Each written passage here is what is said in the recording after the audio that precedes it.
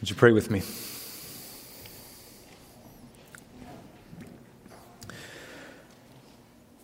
Our Father in heaven, you tell us in Ephesians 5:11, take no part in the unfruitful works of darkness, but instead expose them.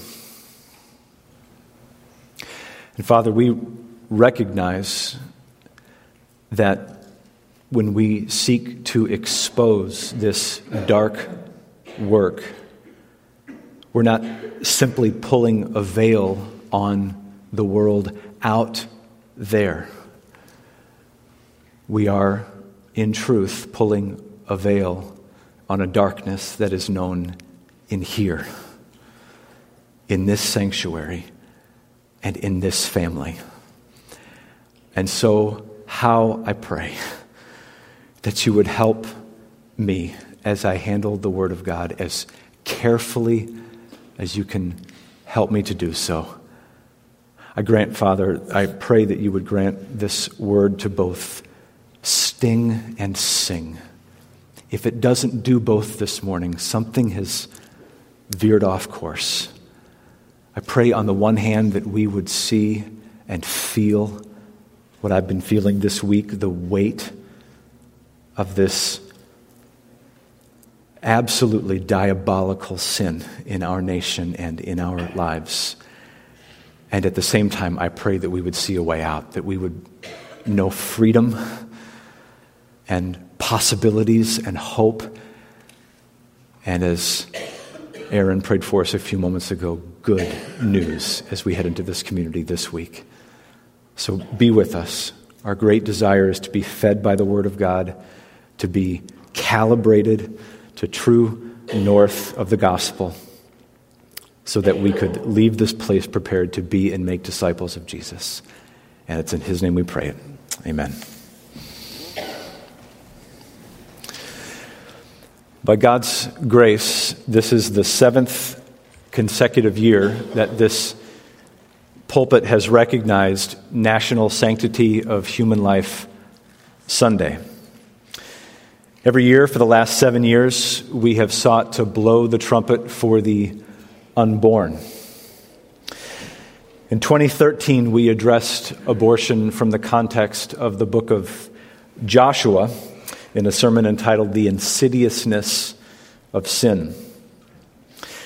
In 2014, during our study of the Gospel of John, we looked at the Holocaust within a Holocaust that is known as eugenic abortion, which seeks to single out the most vulnerable, as if the unborn were not already vulnerable, but namely those unborn with disabilities. 4 years ago, in 2015, in the midst of a series that sought to introduce biblical counseling to this congregation, we considered abortion through the lens of a sermon entitled Dust, Breath, and Death, the Making and Marring of Man and its Implications for Counseling. 2016, we were treated to what I consider to be one of the finest expositions of Psalm 139 I've ever heard. That was given by our own Dr. Guy Runkle as he preached Fearfully and Wonderfully Made, a biblical response to abortion. In 2017, we began our study of the Gospel of Luke, and we took up one of the birth narratives of the Savior in Luke's Gospel. And we recognize that while abortion is a stunning atrocity against any child, imagine for a moment if it was against the Christ child. Mary was an unwed mother with an unenviable pregnancy, at least on the front end it seemed. What if Mary had aborted Jesus? That's what we sought to turn our attention to in Luke chapter 2 years ago. And most recently, this time last year, we took up Proverbs 21:11, as you heard read just a moment ago, Proverbs 21:11, which commands us to rescue those who are being taken away to death, hold back those who are stumbling to the slaughter. And it was in the context of that message where we explored 6 biblical and practical strategies for being proactive in the pro-life cause. We're not really pro-life unless we're pro-active, and that sermon sought to help us to do that. This year, our topic is Molech worship in the 21st century. Molech worship in the 21st century. Well, who in the world is Molech, and what is Molech worship? Over 3,000 years ago, Molech was the name given to a Canaanite god, lowercase g, of a number of ancient people groups in the ancient Near East. People such as the Ammonites, the Phoenicians, the Philistines, the Arameans. They were all worshipers of Molech. Molech is actually a variation on the Hebrew name Melech, which just simply means king. While the exact nature and detail of Molech worship is somewhat vague, we know enough from both the historical record inside and outside Holy Scripture, as well as the work of archaeology in the land of Israel, to form some breathtaking and horrifying conclusions about Molech worship. Not only did this type of worship involve all manner of wicked sexual practices, Molech worship is known, perhaps for more than anything else, for child sacrifice. Due both to discovery of ancient texts as well as the discovery of ancient cemeteries over the last generation, cemeteries that contain the bodies of little ones, we have learned that Molech worship was conducted by entire ancient communities as they gathered around a giant metal statue comprised of the body of a man and the head of a bull. The arms of the statue were extended out from the body. You can see pictures of this online if you dare. The body itself was also cast with multiple compartments inside. A fire was then lit at the base of the statue so that the idol itself became scorching hot to the touch. And then couples would bring their babies, typically their firstborn sons, and place them either on Molech's arms or in one of these compartments alongside other sacrifices. For generation upon generation, ancient Near Eastern peoples living in and around the land of Israel worshipped Molech by burning their babies alive so that he might in turn prosper them, materially, physically, socially, etc. Now, online resources will tell us that child sacrifice is the ritualistic killing of children in order to please or appease a god in order to achieve a desired result. And you know what? The first time I read that to myself, I thought, that's an excellent definition of abortion. If someone were to ask you to define abortion, how would you do it? Abortion is the ritualistic killing of preborn children, although not always preborn. The ritualistic killing of children in order to please or appease a god in order to achieve a desired result. As such, it is a form of human sacrifice. And what makes the ritualistic killing of children so scandalous and so outrageous is that for nearly half a century it's been regarded by our nation as a constitutionally protected and unalienable right. In what has to be one of the most high-handed expressions of human pride and human depravity in our nation's history, the Supreme Court locates this right within the 14th Amendment to the United States Constitution, in a portion known, ironically, as the Equal Protection Clause. Equal protection for whom? You see, abortion is not merely an abomination. Abortion is nothing less than state-sanctioned child sacrifice. Abortion isn't merely an abomination. It is nothing less than state-sanctioned child sacrifice. You know what an abomination is, don't you? It's a thing of horror. It's a terror or disgust. Something so repugnant or revolting that to simply call it to mind is enough to make you sick. Like what you were thinking and what you were feeling and what you wanted to do when I described to you, just in broad strokes, the worship, the ancient worship of Molech.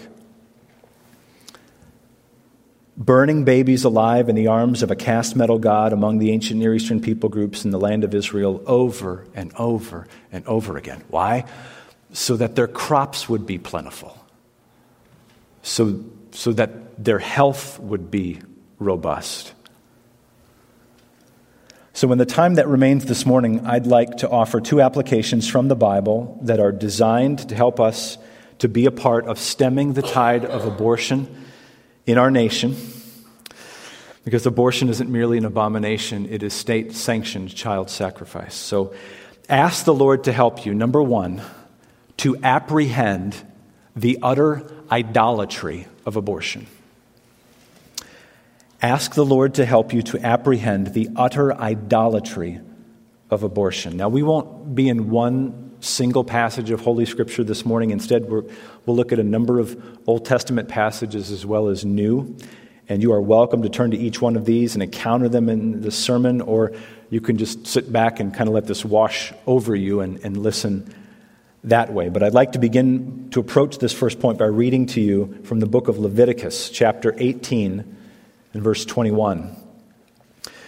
Leviticus 18:21 says, "You shall not give any of your children to offer them to Molech, and so profane the name of your God. I am the Lord." Now, if you have an ESV, you'll notice a footnote in verse 21 that's worth chasing down. The footnote indicates that the phrase "offer them" in the original is something actually much more vivid. The Hebrew actually says, "You shall not let any of your children pass through to Molech." And the phrase "the fire" is provided in brackets because that is what they were passing through. You have to admit the footnote is slightly more descriptive. What's captured here in the original language of verse 21? Well, it's the whole world of ritualistic child sacrifice bound up with the worship of Molech. Now, Molech worship is such a stunning offense to the Lord that we see it referred to repeatedly throughout the Old Testament. There's half a dozen references. You see them there under point number 1. But so that we can see it from another angle, I'd like for us to turn to Leviticus chapter 20, beginning in verse 1. And I'll start reading the first 3 verses there. Leviticus chapter 20, verses 1 to 3, we read, "The Lord spoke to Moses, saying, 'Say to the people of Israel, or of the strangers who sojourn in Israel, who gives any of his children to Molech shall surely be put to death. The people of the land shall stone him with stones. I myself will set my face against that man and will cut him off from among his people, because he has given one of his children to Molech to make my sanctuary unclean and to profane my holy name.'" Now let's hold up the reading right there. In some sense, in those verses, what we have is it's a restatement, to some degree, a reiteration of what we just read in Leviticus chapter 18, verse 21. But then we see added to the prohibition a penalty. And in case any of us missed it, the penalty added to the prohibition in the Old Testament, in the Old Covenant, is death. Capital punishment by stoning for the sin of child sacrifice. Perhaps you're thinking, well, yeah, I mean, for something as barbaric as that, I mean, for one of God's covenant people, after the custom of the surrounding nations, to take one of their children and roast them to death on the arms of a Canaanite idol, yeah, the punishment fits the crime. But see, I would submit to you that the practice of abortion in our nation is far more barbaric than Molech worship. We have literally invented new ways of sacrificing children in our culture that make Molech worship look practically tame by comparison. For example, in the first trimester, there's a surgical procedure known as dilation and curettage, or D&C. D&C, a powerful suction tube with a sharp cutting edge, is inserted into the womb, and the unborn child is literally dismembered by blades through the force of a vacuum. Another first trimester form of abortion is what's known as a chemical abortion, or you may have heard the letters and numbers RU486, more commonly the abortion pill. In this case, a woman swallows pills. These pills essentially serve to starve the unborn child over a period of hours. In a matter of days, an early labor is created and a stillborn child is expelled. Now, moving into the second trimester, things get a little bit more complicated, though not less legal. There are both surgical and chemical options here as well. On the surgical side, children as old as 24 weeks can be aborted using a technique known as dilation and evacuation, or D&E. Though similar to D&C, D&E is unique and necessary given the unborn child's size, that a forceps with sharp metal jaws called a Sofer clamp is introduced.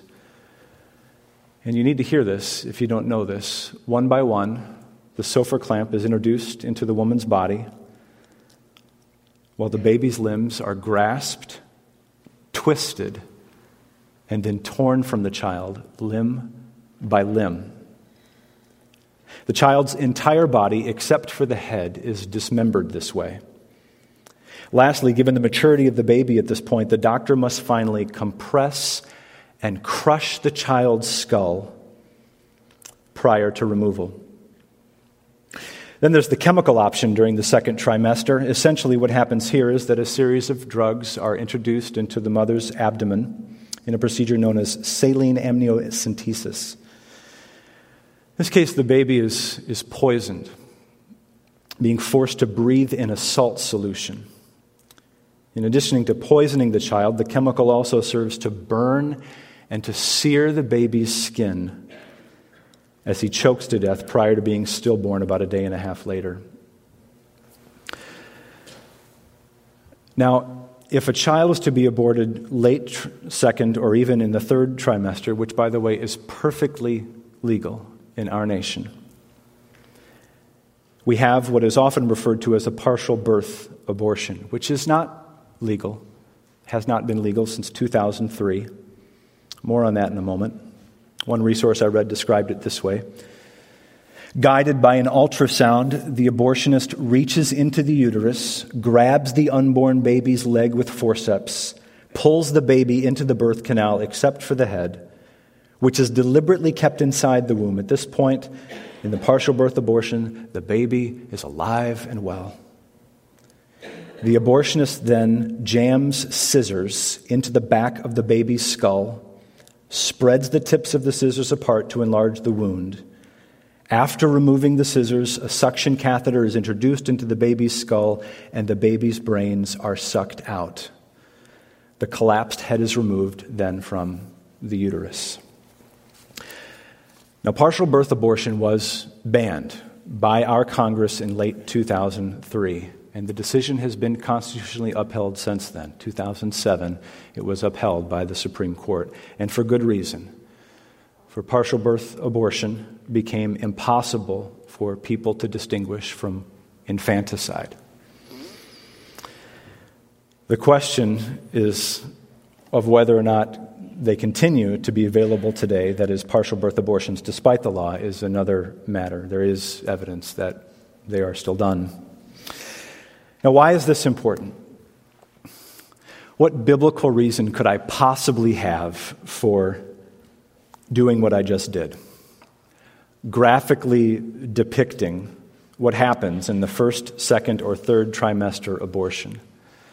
The biblical answer to that question is found in Leviticus chapter 20, verses 4 and 5. In Leviticus chapter 20, verses 4 and 5, God himself says, "If the people of the land do at all close their eyes to that man when he gives one of his children to Molech and do not put him to death, Then I will set my face against that man and against his clan, and I will cut them off from among their people, him and all who follow him, whoring after Molech." In other words, in ancient Israel, those who looked away, those who closed their eyes, those who stopped their ears, were just as complicit as those who took part in the work. As Proverbs 24, verses 10 to 12 says, "If you faint in the day of adversity, your strength is small. Rescue those who are being taken away to death. Hold back those who are stumbling to the slaughter. If you say, 'Behold, we did not know this,' does not he who weighs the heart perceive it? Does not he who keeps watch over your soul know it?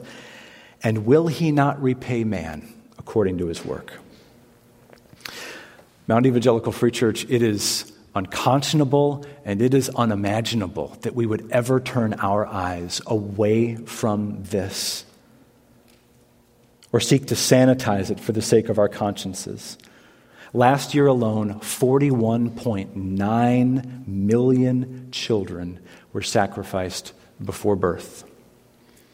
Child sacrifice is the leading cause of death in the world by a country mile, in this nation leading the charge. Nearly 1/4 of all pregnancies ended in abortion just last year in this world. Closer to home here in the U.S., there have been over 60 million children sacrificed since Roe v. Wade 46 years ago this week.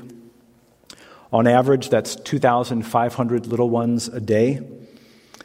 In the state of Minnesota, 27 preborn children are killed every day.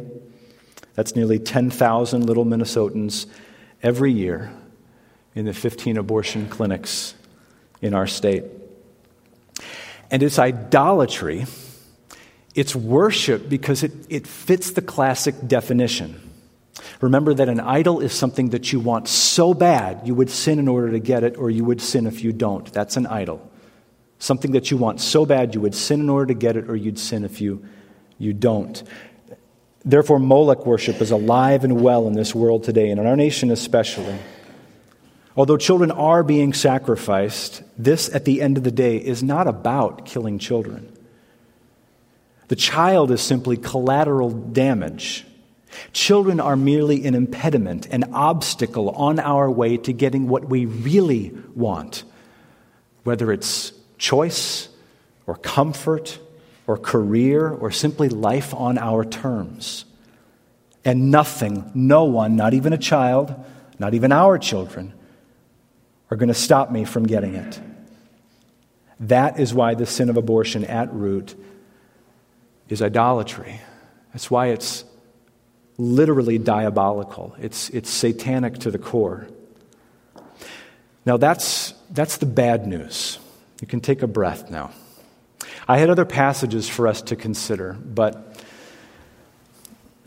I think I'll leave those for you to read as you have opportunity. I'd like to wrap up this point and recap it and move on to the good news and to be part of the solution, not just to expose the problem. Abortion isn't merely an abomination. It's nothing less than state-sanctioned child sacrifice. So ask the Lord to help you. Ask Him, if He hasn't given you this grace, to apprehend the utter idolatry of abortion. Second and final point today. Counsel others from the storehouse of Scripture in the midst of the slaughter. Abortion isn't merely an abomination. It's nothing less than state-sanctioned child sacrifice. So ask the Lord to help you to counsel others from the storehouse of Scripture in the midst of the slaughter.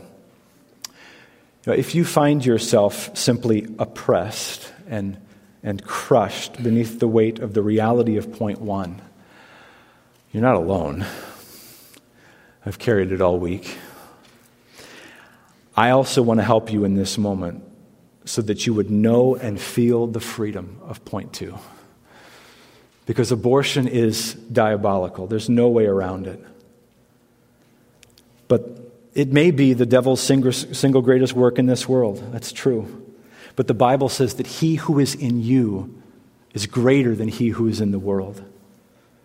Furthermore, in the Scriptures, we have wisdom, we have hope, we have help, we have healing that we can offer to one another, as well as to anyone in this community around us who would receive it. And you want to know why? Because in this church, we don't just counsel a theory. We counsel a person. A person who was crucified and resurrected and ascended and is soon to return. We counsel Christ. Because in the pages of the Bible, every promise of God finds its yes in Him.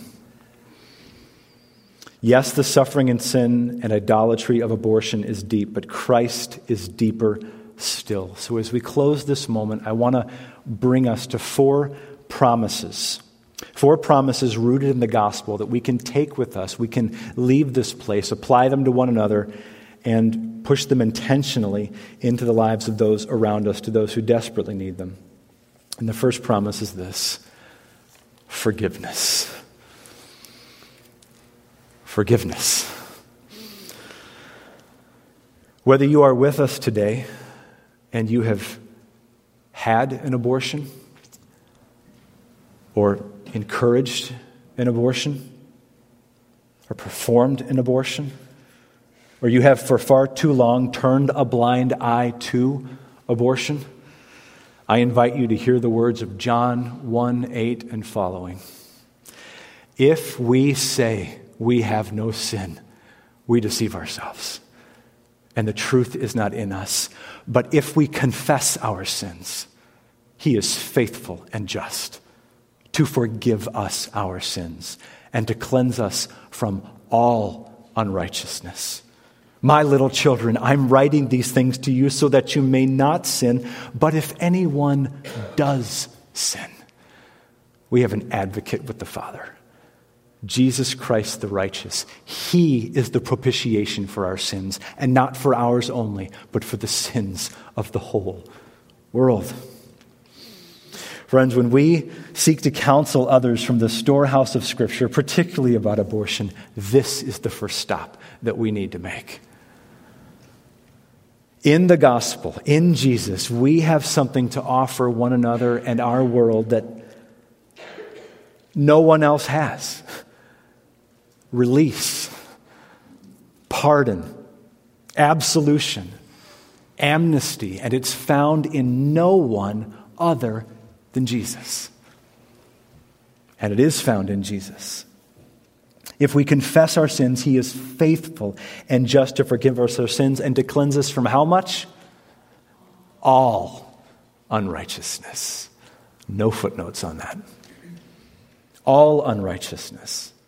Remember what forgiveness actually is. It's the canceling of a sin debt in such a way that God refuses to dwell on it. He's not going to bring it up again and use it against us. And He's not going to let it stand in the way of our relationship with Him. That's forgiveness. And it's about the most precious thing in the world. If we're going to be used of the Lord to counsel others from the storehouse of Scripture in the midst of the slaughter, then here's where we begin. We begin with forgiveness for ourselves and for those around us. But here's the second promise. Second promise is healing. Healing. I'm thinking here of James chapter 5, verse 16, where the Scripture says, "Therefore, confess your sins to one another and pray for one another that you may be healed." Now, in the broader context, James is dealing with physical healing, and we absolutely ought to pray for that in one another's lives. It's just that the wording of verse 16 runs in the direction of a different kind of healing, since it mentions the confession of sin. The wording of verse 16 reminds us that this is not merely physical healing, but a healing of the spirit, a curing of the soul. And it happens on the condition that we confess our sins to one another, that we go horizontal with that which we've already gone vertical. You may not realize this, but it's essential that you do. Statistics tell us that nearly 1/3 of all women in America will have had an abortion by the end of their lives. 1/3. Think of how many women are in our church alone. And when you begin to add fathers into this equation, that number by complicity grows even larger in this. So brothers and sisters, the potential for lifelong shame and scarring and brokenness is very, very real if we don't trust this promise in James 5:16. Confess your sins to one another. Pray for one another that you may be healed. You know, some of the sweetest and most powerful moments I've known as a member of this church have been when women among us have come to me, sometimes alongside their husbands, and confessed to me the reality of abortion in their lives. And I'll tell you something, it never fails. God has healing. He promises it. Confess your sins to one another that you may be healed. This is good medicine. If we're going to be used of the Lord to counsel others from the storehouse of Scripture in the midst of the slaughter, then let's point one another to the promises of both forgiveness and healing. One more to offer to us before we finish, and that's comfort. Comfort. Here I'm thinking of 2 Corinthians chapter 1, verses 3 and 4, where the Apostle Paul speaks of the matchless comforts of the gospel, where what we experience in Christ, we cannot but extend to others.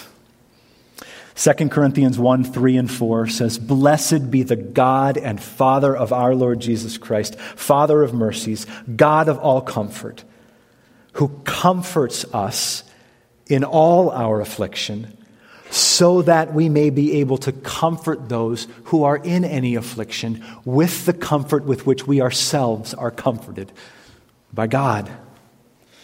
The picture here isn't just of someone who's forgiven. It's not just of someone who's healed. It's more. This is a person that is so brimful of the comforts of the gospel that they can't but spill them onto other people as they bump into them. That's comfort. You know you've got it when you can't but give it. That's the comfort of the grace of God in the gospel. There's a whole storehouse of riches in Holy Scripture if we will venture in. The Bible is bursting with promises of forgiveness, of healing, of comfort. They're ours, purchased by Jesus, if we would lay hold of them by grace through faith. So enjoy the gospel yourself and entrust the gospel to others. It's the only way forward. Well, let's review. Abortion isn't merely an abomination. It's nothing less than state-sanctioned child sacrifice. So ask the Lord to help you. In this case, do two things. Number one, to apprehend the utter idolatry of abortion. And ask the Lord to help you to counsel others from the storehouse of Scripture in the midst of the slaughter. In a very helpful article published over at the Gospel Coalition this past week, author Trevin Wax noted that America has never been closer to reversing Roe v. Wade. Can you imagine that? America has never been closer. I'm surprised that I'd ever in my lifetime read that sentence. America has never been closer to reversing Roe v. Wade. But a pro-life culture in which abortion is not just illegal, but unthinkable, appears to be as elusive as ever. I couldn't agree more. I mean, given the recent shift in the balance of power in the United States Supreme Court with the appointments of Justices Gorsuch and Kavanaugh, and the potential of even one or two possible more appointments in the next couple of years, given the aging of Justices Ginsburg and Breyer, we're talking about the very real possibility in this nation for the first time in a generation of abortion being illegal at the federal level. On the one hand, it's a dream come true. On the other hand, abortion law and abortion culture are not the same thing. The simple fact of the matter is that studies have shown that nearly 7 out of 10 Americans stand behind and support Roe v. Wade. And even if it were overturned, abortion rights don't just disappear. Rather, the issue would then be decided on a state-by-state basis, and a whole new round of battle would begin. In other words, even though we pray and we preach and we work for the overturning of Roe v. Wade, that in and of itself does not address the heart of the matter. But in this church, we know what the heart of the matter is. The heart of the matter is that the heart is the matter. And it's the gospel of Jesus Christ alone that has the power to change people's hearts, freeing us from demonic patterns of thinking and helping us to become transformed by the renewing of our minds. I say us because 25 years ago, I was passionately pro-choice. Unhesitatingly, instinctively, disgustingly pro-choice as a teenager. But Jesus saves people. The gospel changes people. And so let's be hopeful in 2019. As I said in a sermon this time last year, unborn children don't get rescued because we're pro-life. They get rescued because we're proactive. So pray without ceasing. Promote biblical counseling. Champion Christian adoption. Support crisis pregnancy centers. Be a single issue voter. And speak up in public. Be committed to biblical strategies that seek to put a stop to the slaughter and to end state-sanctioned child sacrifice. Would you pray with me?